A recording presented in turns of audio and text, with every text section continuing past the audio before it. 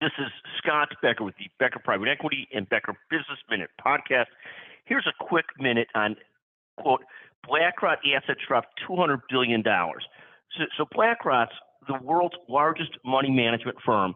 It had assets under management of nearly $10 trillion at the start of this year. It's down to $7.96 trillion. That's a big difference, $200 billion less.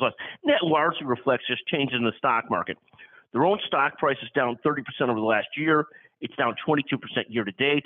They recently announced that they're going to freeze hiring in an effort to get back towards profitability. The company also has a couple activist investors after it saying that it's going into ESG hypocrisy with Larry Fink as the lead. And again, the point is that Larry Fink is the world's greatest capitalist, and all of a sudden he's latched on to be the world's largest advocate of ESG investing, and it feels a little bit false. That's at least the perception. In any event, they're trying to move more towards illiquid assets like a private equity fund, which reap higher management fees. But again, BlackRock down $200 billion this year. That's a big difference, has a big impact on profitability as well. Thank you for listening to the Becker Private Equity Podcast, the Becker Business Minute. Thank you very much.